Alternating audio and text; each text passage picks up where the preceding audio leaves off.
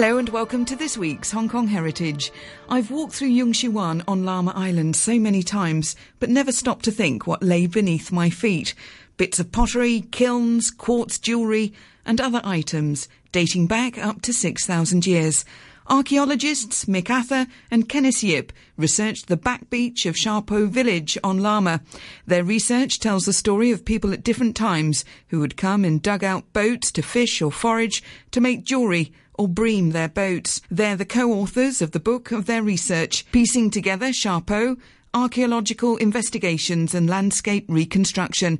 Mick Arthur told me about some of their finds and the work of Father Daniel Finn in the 1930s. Here we are on Main Street in Yung Shue Wan.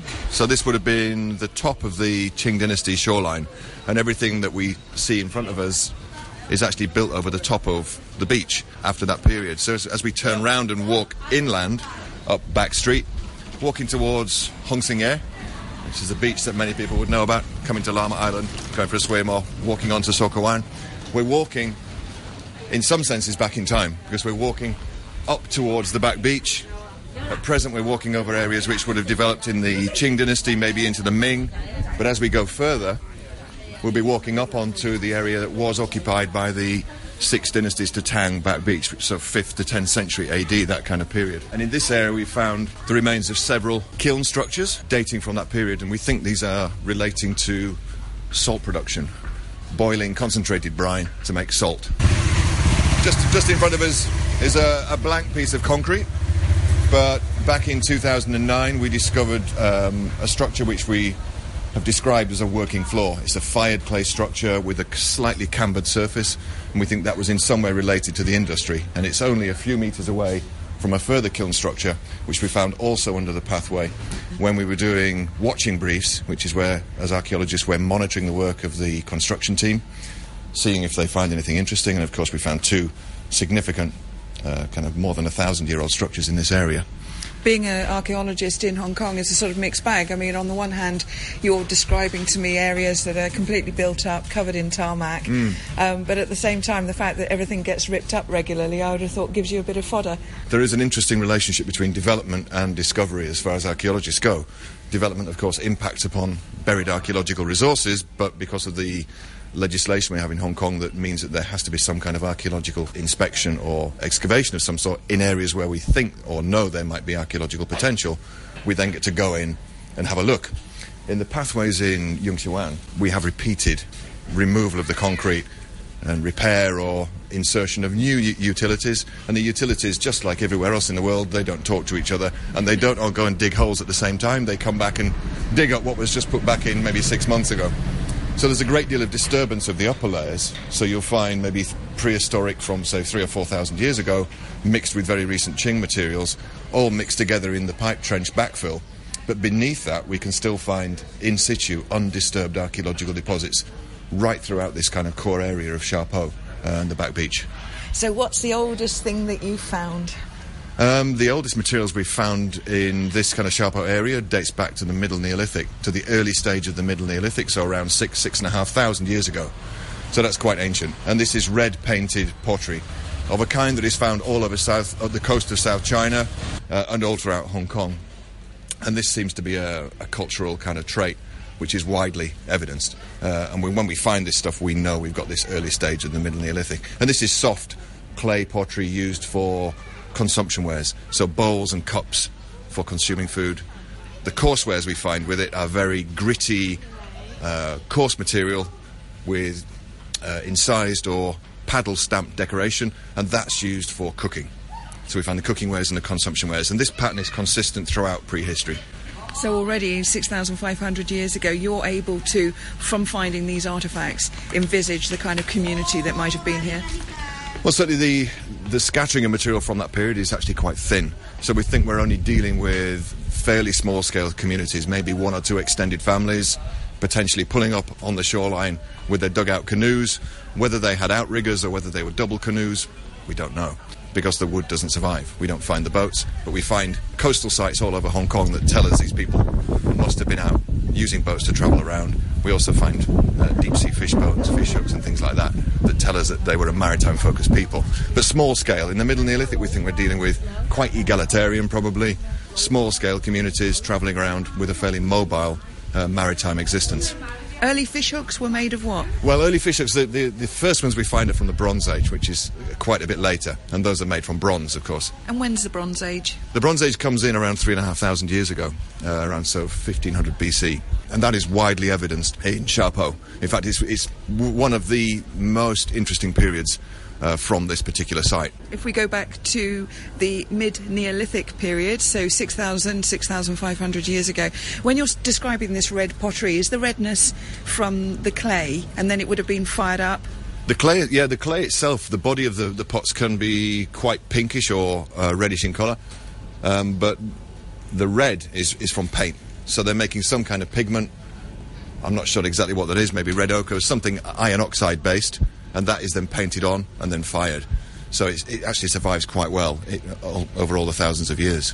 When you first started looking around the Charpeau area, were you just coming in for the first time, or has there been a lot of archaeologists working pre-you? This is one of the main reasons we decided to try and get the funding to do the research and write the book, because Charpeau, like many sites in Hong Kong which are in areas which are experiencing development and change, have been looked at by many different people on many different occasions in many small-scale excavations, and much of that information tends not to be published. There will be a report written, and that will be sent to the AMO and be in the library at the Heritage Discovery Centre in Kowloon Park. So the Antiquities and Monuments Office? Yeah, exactly. So we have to produce a report, and every piece of work that's been done should have a report relating to it, whether that's unpublished so-called grey literature report or something that might be published as a short summary.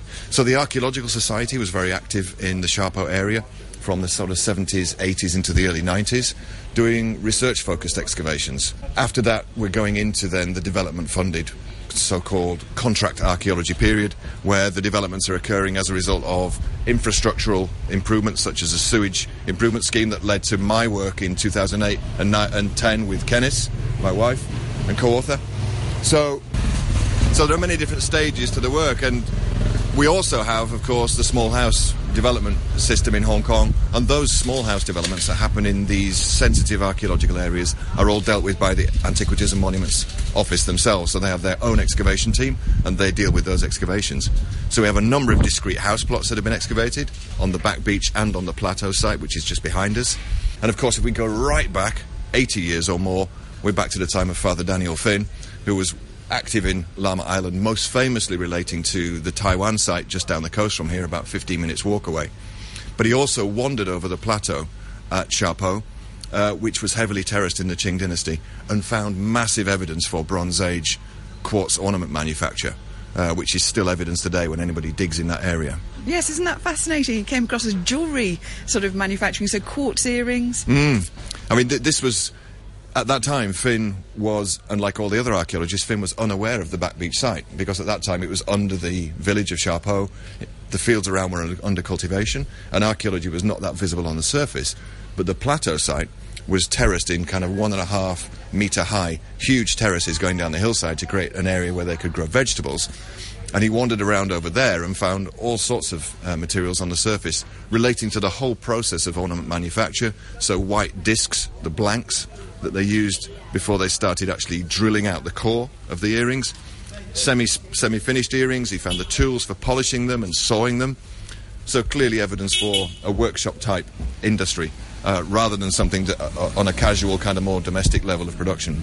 That's fascinating. Now, Daniel Finn was a Jesuit priest. He was, yeah, Irish Jesuit, who came here in the early 30s, I think, and met with Joseph Shelsher and Heenley, who were two of the kind of early pioneers, and they knew he had a history of classics. He was a great scholar, was Finn, and they kind of encouraged him to get involved in the archaeology, and eventually he finished up doing the work at Taiwan.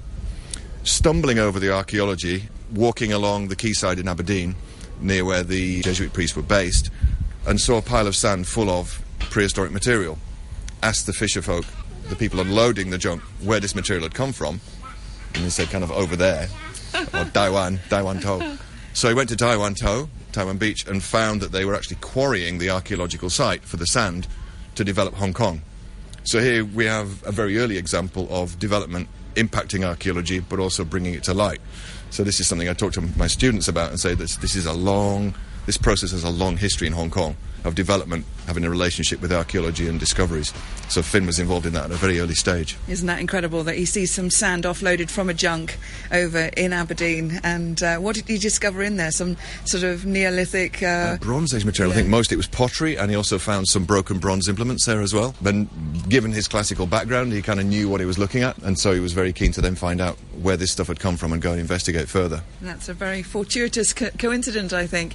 Now, Father Finn worked here on Lama, and you've in your book you've got various photographs of him at work. But poor man died at the age of 50. Last year would have been 130-year anniversary of his birth and the 80th anniversary of his death. But he provided, certainly for you, some sort of archaeological foundations. He did, and some of the work he did was actually really special. He was a great scholar of numerous disciplines, a great sinologist, and with his classical background, he was deeply fascinated in the materials that were turning up in Hong Kong and how they related to the wider Chinese culture in prehistory in particular. And he made some very interesting connections in terms of the so-called double F Bronze Age pottery, which he identified, which has two kind of back-to-back interlocking what look like Fs, which are clearly not Fs, of course, but that's what it looks like. So he identified this kind of pottery, he realised it was a key kind of, we would say, type fossil of the Bronze Age.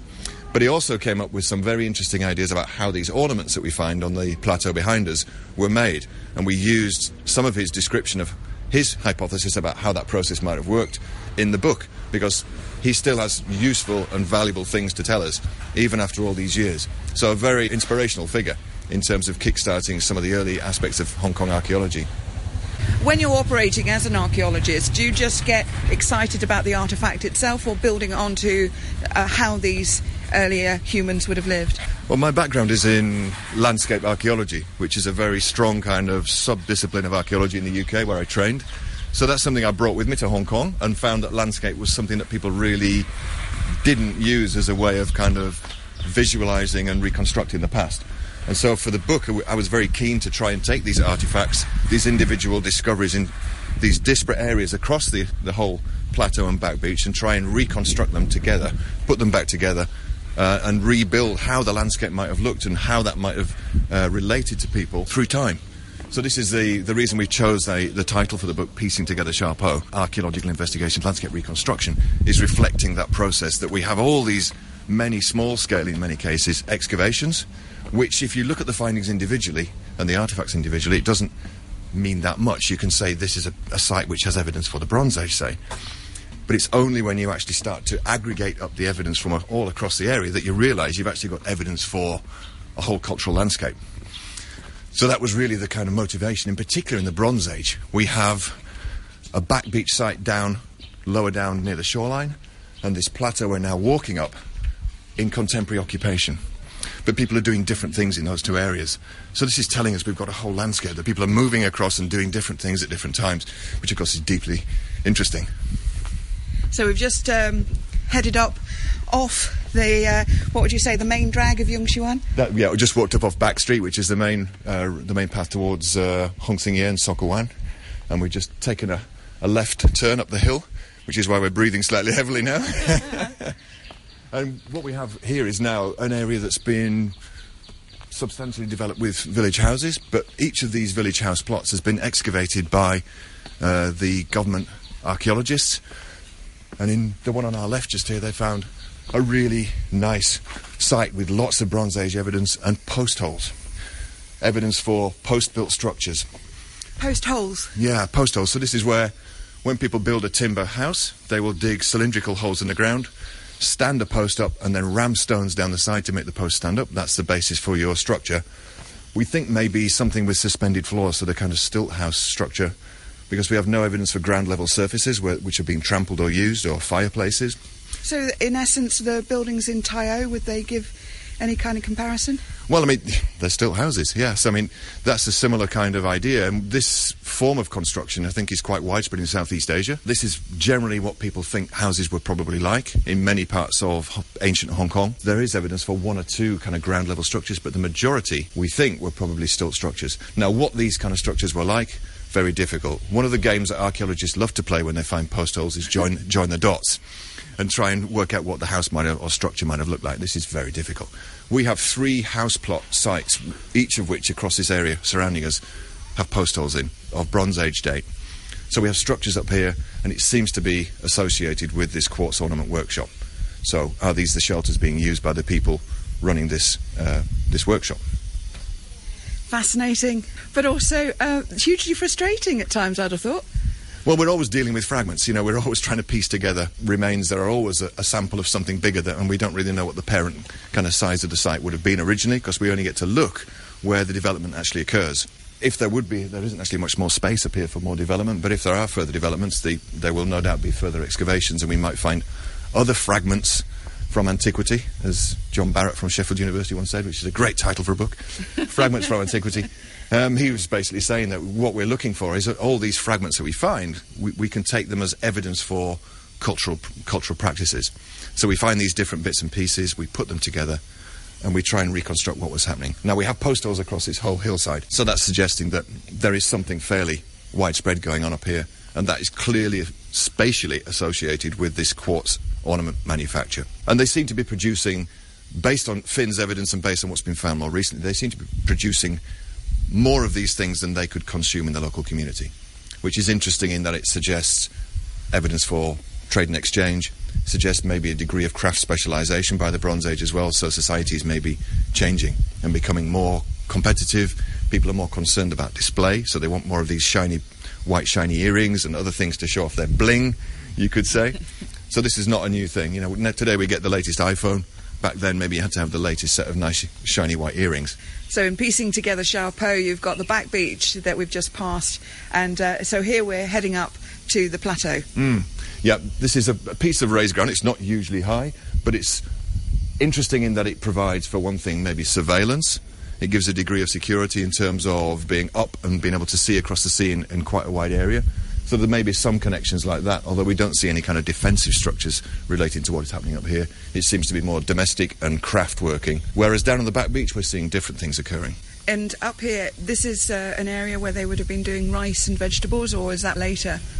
Up here, the evidence for agriculture is really dating much more recently than that. So in front of us we have a large earthen bank. That is one of what was a series of about maybe 20 or 30 huge terraces that were cut into the hillside by Qing dynasty farmers. So in the low-lying valleys behind us, behind the back beach, paddy fields, wet rice agriculture. On the hillsides, dry terraces with sweet potatoes, papaya, maize, peanuts, other crops such as that. So the vegetables were grown on the hillsides, the rice was grown in the valley. But this is in the Qing dynasty. In terms of what people were subsisting on in the Bronze Age and earlier in prehistory, we have no evidence that these people are farmers. They may be doing some form of plant manipulation, as was evidenced at Shaha, where they found some indications of cultivation of gourd. And so there are suggestions that there's some form of plant exploitation going on.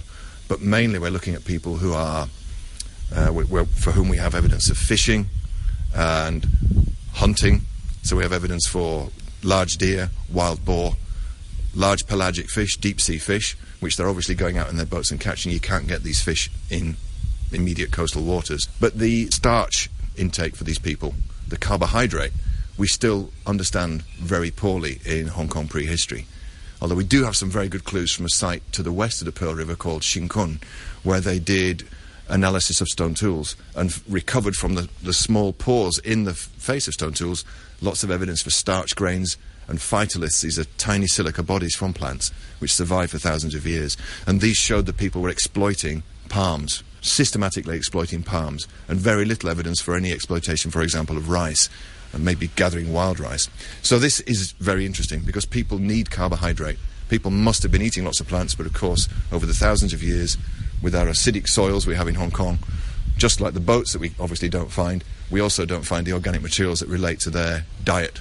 Now it's gone on the compost of history. Exactly. With the quartz, when you were saying about the quartz jewellery that would have been made, so is that just cut out of rock? We've recently excavated a site also on Lamma Island, Kenneth and I, with some friends from the Archaeological Society at Pak Kok Choi, which is the very northern tip of Lamma Island. And there we found evidence for what we think is quartz quarrying. there were lots of chips of quartz and fragments of very nice pure white quartz all across the top of a headland. So that suggests that maybe they're looking for these seams of quartz which occur as bands through the local volcanic rocks, the granites in particular. So they would identify where these seams of quartz were and then go in and quarry that material, knock it into the rough shape they require, and then bring it to these workshop areas and then work it up into the finished objects. These items of quartz, they go to the Antiquities and Monuments Office? Do they go into some filing cabinet? Well, everything that is excavated in Hong Kong becomes the property of the government upon its exposure, basically, from the ground. So that's the legislation. All excavated artefacts are the property of the government. However, they do allow archaeologists a reasonable amount of time to study them, to record them, and to write reports about them before they are then sent into the repository. And if they're considered to be nice enough and shiny enough, they may go on display in the Heritage Discovery Centre Museum or the Museum of History or one of these other museums that the government runs in Hong Kong. Do you think it would be interesting here in Yung Shih Wan to, well, A, have something about the archaeology of the area, but also to recreate some of the, you know, either pottery or quartz jewellery-making techniques? Yeah, that would be very nice, I mean, because Lama is basically one big archaeological site, and this Yung Shih Wan kind of Sha Po area is very rich. There's a lot of archaeology here. They are actually talking about, at the moment, of redeveloping the library in Yung Shih Wan and incorporating some kind of heritage display in that new building, which will be excellent, because it would be really nice to have some of the materials, or at least reproductions of some of the materials and some of the activities that people are doing on site, so that when people visit the area, they can actually also find out a bit more about the kind of more ancient past, rather than just going for their seafood meal and experiencing a much more kind of recent touristic kind of experience of Lama. There is also this very deep and interesting historical dimension as well. When you look at Lama, of course, as you say, it's rich in archaeology. Also, Penny's Bay on Lantau has also been a great find. But in terms of Lama itself, are there reasons why Neolithic or Bronze Age people would have had a preference for Lama? Was it an easy place to get fresh water? Well, it's an interesting question. I mean, the islands in particular, the outlying islands, seem to have been really heavily exploited by Neolithic and Bronze Age people. So we're talking about Lantau and Lama in particular. The location is interesting, I guess, in terms of people who have a very strong maritime focus. They seem to like seafood. So there's some continuities there in terms of the area. So they're into fishing. They're into marine resources. They go hunting. We have good perennial water supplies in many bays in Lama, as we do in Lantau as well. So everybody needs water, so that is also an interest. These back beach sites in particular are a major focus of prehistoric activity.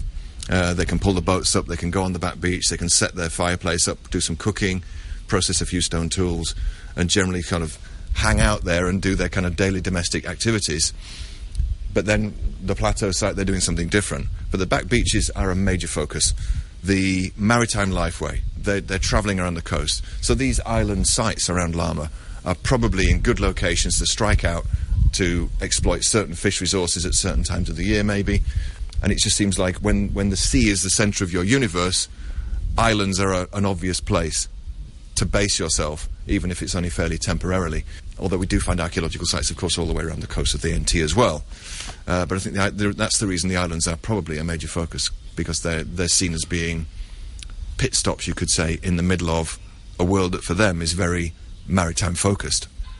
Sometimes you'll find pottery, but what did they eat with? Well, this is an interesting question. I mean, we have lots of evidence for ceramics. That ceramics is the thing that we always find masses and masses of. We also find the stone tools, things like adzes for chopping bamboo and wood and for shaping wooden implements. But ceramics is the main thing we find.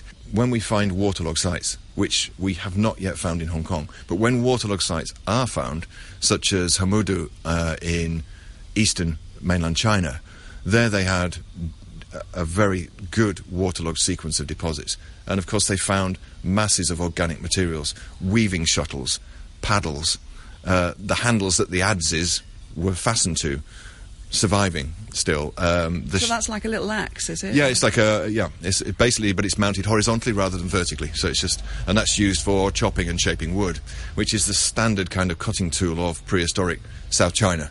And we find the stone head of those objects all over the place. But of course we don't find the handles. In places like Hamudu, they found the wooden handles, beautifully shaped and stepped to take that stone tool at the top. So if we were ever to find a waterlogged site in Hong Kong, we might be able to significantly add to our understanding of not only the implements they use for food gathering and processing and hunting, but also the things they may have eaten with: wooden bowls, wooden cups, bamboo objects, spoons even. Did they use spoons? We actually don't know. What are the benefits of a waterlogged site then? Well, waterlogging means that if the site has stayed wet since it was formed in prehistory, then that has kept the oxygen out, particularly if the site has got a muddy kind of anaerobic condition, in other words, no oxygen. If you have no oxygen, you have no microorganisms. No microorganisms means that the organic materials will survive very well. The only places I can think in terms of Hong Kong prehistoric sites, such as Sha Po, that might occur is in the former lagoon areas at the back of the back beaches. And those are areas we tend not to go looking as archaeologists, because we generally think, well, people aren't going to be living there. But we perhaps really should be having a dig into those edges, the interface between the back beach and the wetland, because in those areas there is the potential for some organic materials to survive. You've been describing the challenge and benefits of the relationship between Hong Kong's development and its archaeology, but also there is a main challenge for sort of maritime archaeology here is the silt.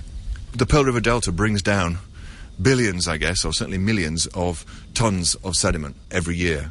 And so for the western side of Hong Kong, and probably into the harbour as well, this is bringing in a significant deposition of silt. When the iron wreck of the World War II ship Tamar was found in the harbour 2 years ago, it was under 6 metres of sediment. And that's since 1941. 6 metres since 1941. That is an incredible rate of deposition. So for the western side of Hong Kong, in terms of maritime archaeology, it's actually quite difficult to find shipwrecks because of that build-up on the seabed. If we go further east towards this kind of Sai Kung area of Hong Kong and out on that more rocky oceanic side of Hong Kong, then there we don't have quite the same problems, and we stand a much better chance of finding evidence for shipwrecks. And the Maritime Museum recently has pulled up a couple of cannons and has found other evidence for ceramics on the seabed at Town Island. So this material is down there, and has the potential to be more easily discovered in the eastern part of Hong Kong than the west. Because around here there should be a whole bunch of shipwrecks, shouldn't there? Well, if you think about the history of, even the recent history of Hong Kong, it was on the Maritime Silk Road. For example, the site at Penny's Bay you mentioned earlier. Penny's Bay seems to reflect the cargo of a trading vessel, potentially, bringing this blue and white ceramic. Why it finished up getting dumped at Penny's Bay, we don't really know, but it may be piracy or some other means that they actually considered the blue and white porcelain something they weren't actually interested in. They took the other goodies that they considered more valuable and just dumped the ceramics, maybe. But there must have been huge numbers of ships plying the waters all the way through Hong Kong Harbour, all the way around the coastline, and then coming from the west up the coast of Lantau Island, and then heading up into the Pearl River, so to go to Guangzhou, which of course, even from the Tang Dynasty, was an important trading port with a resident Arab Muslim population even 1,000 years ago. My thanks to archaeologist Mick Ather, co-author of Piecing Together Sha Po, Archaeological Investigations and Landscape Reconstruction. Next week, Mick tells me about the threat of pirates and how lime was used as a waterproofing agent. Thanks for listening, and join me next week on Hong Kong Heritage.